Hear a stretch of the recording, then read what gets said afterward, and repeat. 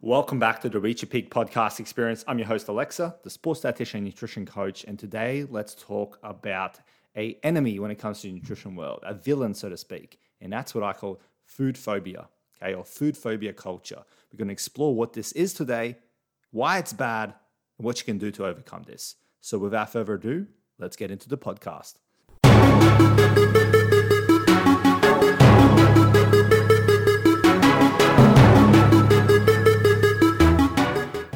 Okay, so let's start with a reality. Okay, as a sports dietitian working with athletes, I see it time and time again where athletes fall off track due to a poor food relationship. And one of the causes of a poor food relationship is in fact food phobia, or fear of food, or fear of certain food to be more specific. But why does this happen? Because obviously we know what it is. I just explained it in a nutshell. It's basically when individuals fear a certain food, thinking that it's either unhealthy, going to make them gain weight, which is a big one, or going to prevent them achieving a certain result, or that it's toxic for you. That's a big one as well these days, things like that. But why does it happen? Well, one of the biggest reasons is that it's perpetuated a lot in, like, let's say, society. People perpetuate it. You hear gurus talking about it all the time. You hear all these kind of people out there saying, this food's bad, this food's good, you have to eat more of this, you have to eliminate all of this one. And it just kind of grows from there. And that's when it becomes a problem because, I mean, there's two sides to this story. There's two ways to think about it. There's the clean eating way, which is like you either just eat good food and the bad food you have to eliminate, or the more flexible way of thinking about things where all foods fit, but some foods you just have to eat more of, some you have to eat less of, and so on and so forth. I kind of fall in the second category. And that's why today I'm going to talk about why food phobia is a problem. I'm going to list out a few things. And I'll tell you my own experiences with food phobia back in the day. And I'm going to give you some real life examples of clients who have come to me affected by this, having a poor food relationship, like I'm talking seriously poor, and how they were able to overcome this. Obviously, within a podcast episode, it's hard to address every single thing. So I'm going to give you the baseline idea of what they started working on and what you can start doing next to overcome this. So why is food phobia a problem? Well, there's a few reasons. Number one, poor adherence. You're probably thinking, okay, what do you mean poor adherence? Poor adherence to your diet plan. Okay, one of the biggest reasons that I see people fall off the diet plan is because they've mucked up, for lack of a better word. They've eaten something that they were told not to eat. And what that has led to them doing is going, well, stuff it, all or nothing. I'm just going to stop dieting. Okay.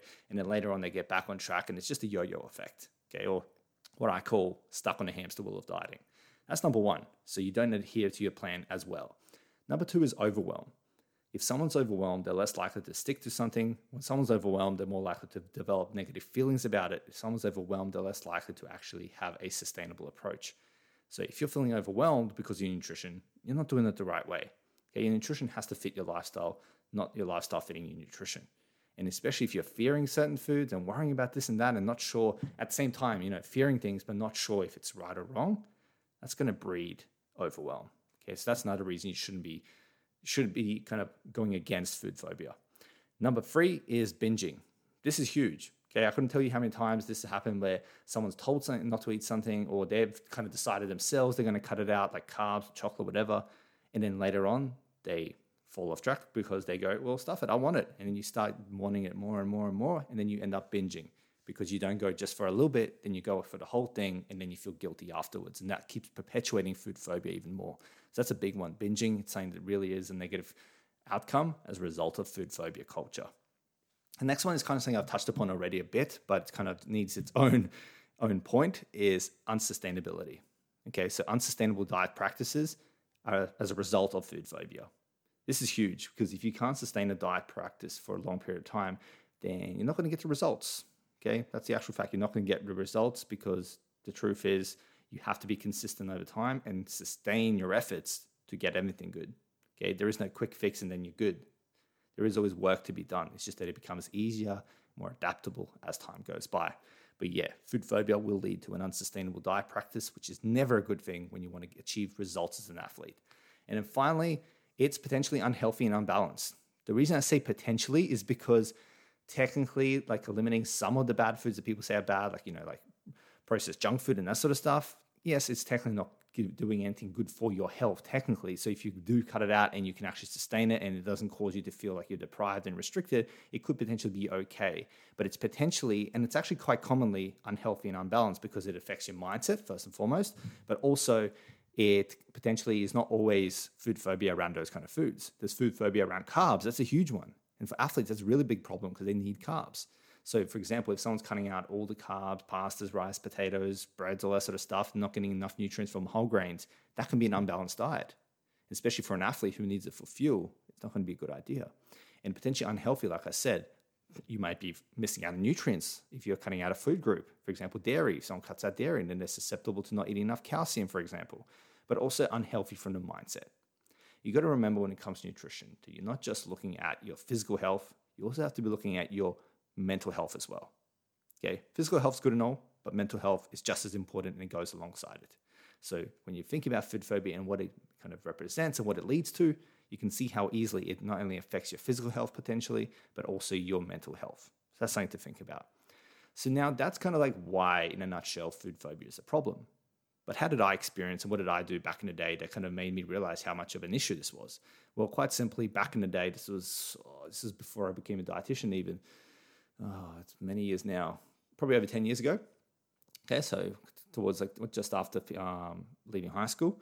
So what would happen is anytime I'd go to like a friend's birthday party or something like that had the cake or food that I wouldn't otherwise eat or food that I was eating more often than I usually would, what would happen is I would fear that I would lose all my progress because I was trying to get leaner at the time. And I would come home and like get on the skipping ropes or, go for a run or something like that as a compensatory activity, okay? Just to reduce the burden of what I had just done, kind of to blunt the response of what I had just done, so to speak. And this was the issue because it started perpetuating in my mind that, okay, food's just fuel, there's nothing to enjoy here, and I should feel guilty for the fact that I had one day where I ate over my normal intake.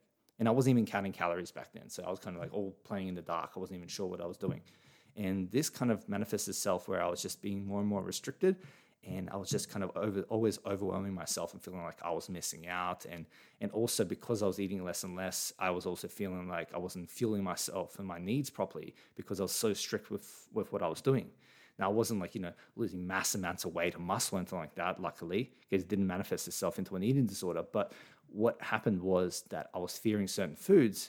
And later when I realized that I could have been eating those foods and still get the same results, I was like, oh, darn, like I could have been getting same results and enjoying food more. So lucky I found that out at a young age, so I was able to enjoy it from there and onwards. And when I found out the flexible dieting approach, it was all good from there. It was all gravy.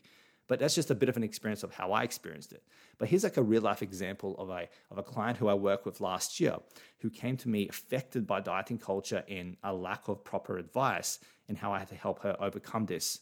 And it all started with two big things. Number one, making her realize that there are no bad foods, okay? There are just foods. And you just got to be more strategic with some than others, and you got to make it align with your nutrition plan and your strategy and your goals. Okay, that's number one. Number two is I focused on building awareness for her by getting her to start recognizing calorie importance, macro importance, and how flexible dieting approach can be useful. Okay, how you can actually get results and still be more flexible and achieve what I call food freedom. Okay, so those are two things that I kind of worked with her. But what happened with her was she came from another coach of some sort. I'm not too familiar with who they are. They weren't a dietitian. I'm not sure exactly what they were.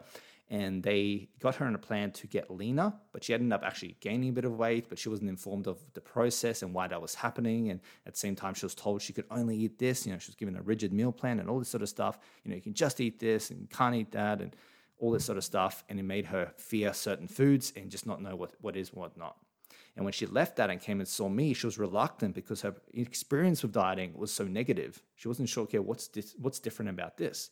Okay, what different outcome am I going to get from here? And then when I slowly kind of took it back to the foundation level, explained it and kind of worked it step by step, built it kind of like a wall, that's when things were a lot more successful. I explained how there were no bad foods, how flexible dieting is a better way to think about things, obviously within context, of course, because even flexible dieting can be done to such a degree that it's not healthy either. So you got to think about it, it's contextual a lot of the time. But basically we stripped it all down, built it back up, and slowly got her back on track. And she was able to start performing better in her CrossFit. She was able to feel better, feel more mentally better, happier, and all this sort of stuff. And she was enjoying food she wasn't enjoying for I think it was over a year that she was doing it, foods that she was missing. So that's a bit of a real life example of a client who I helped through this.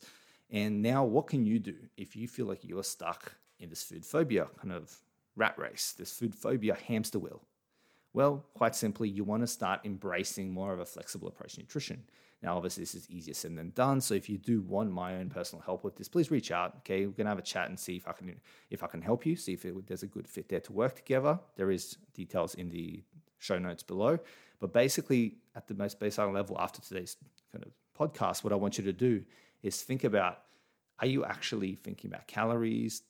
Are you thinking about the whole context and the strategy behind your nutrition? And are there foods that you are cutting out but don't actually know why, or cutting out but feel like it may not be actually true? Well, why not just try and introduce it a little bit in your diet and see how you go? Okay, you might actually realize that, wait, this is not affecting my nutrition or my body as much as I thought, and you can actually start enjoying your diet a bit more. But yeah, with flexible approach to nutrition, it's basically where you, within the context of calories and macros, you can fit in any food, but obviously still within the realm of 80-20, 80%, whole foods, 20% fun foods, and you go on from there. But that's just something to really consider is flexible dieting could be the thing to help you if you're someone who experiences food phobia, but you have to do it the correct way. So if you do want my help with this, reach out. I can let you know how it works and how I can help you, because I'm a sports dietitian who uses a flexible approach for myself and for my athletes. And if that's something that you want to talk more about, let me know. We can get you started and go from there. But the main aim of today's podcast was quite simple: for you to realize that food phobia is a thing, for you to recognize that food phobia is a bad thing, for you to recognize that you need to overcome food phobia, for you to realize how it actually looks in the real world, and for you to kind of know in a nutshell what could be the next step to help you overcome this. And I feel like I've addressed all that. But if you do have any questions or any kind of thing that maybe you wanted me to address more of, just reach out. Okay, email alexa@theclimatedietitian.com.au, or just go to my Instagram and DM me there and let me know what you want to ask me. I'll help you out. Okay, so just reach out. I hope the rest of your day goes well. I'll talk to you soon. Have a good one. Bye. Thank you so much, guys, for checking out my podcast. Hope it brought you some great value today.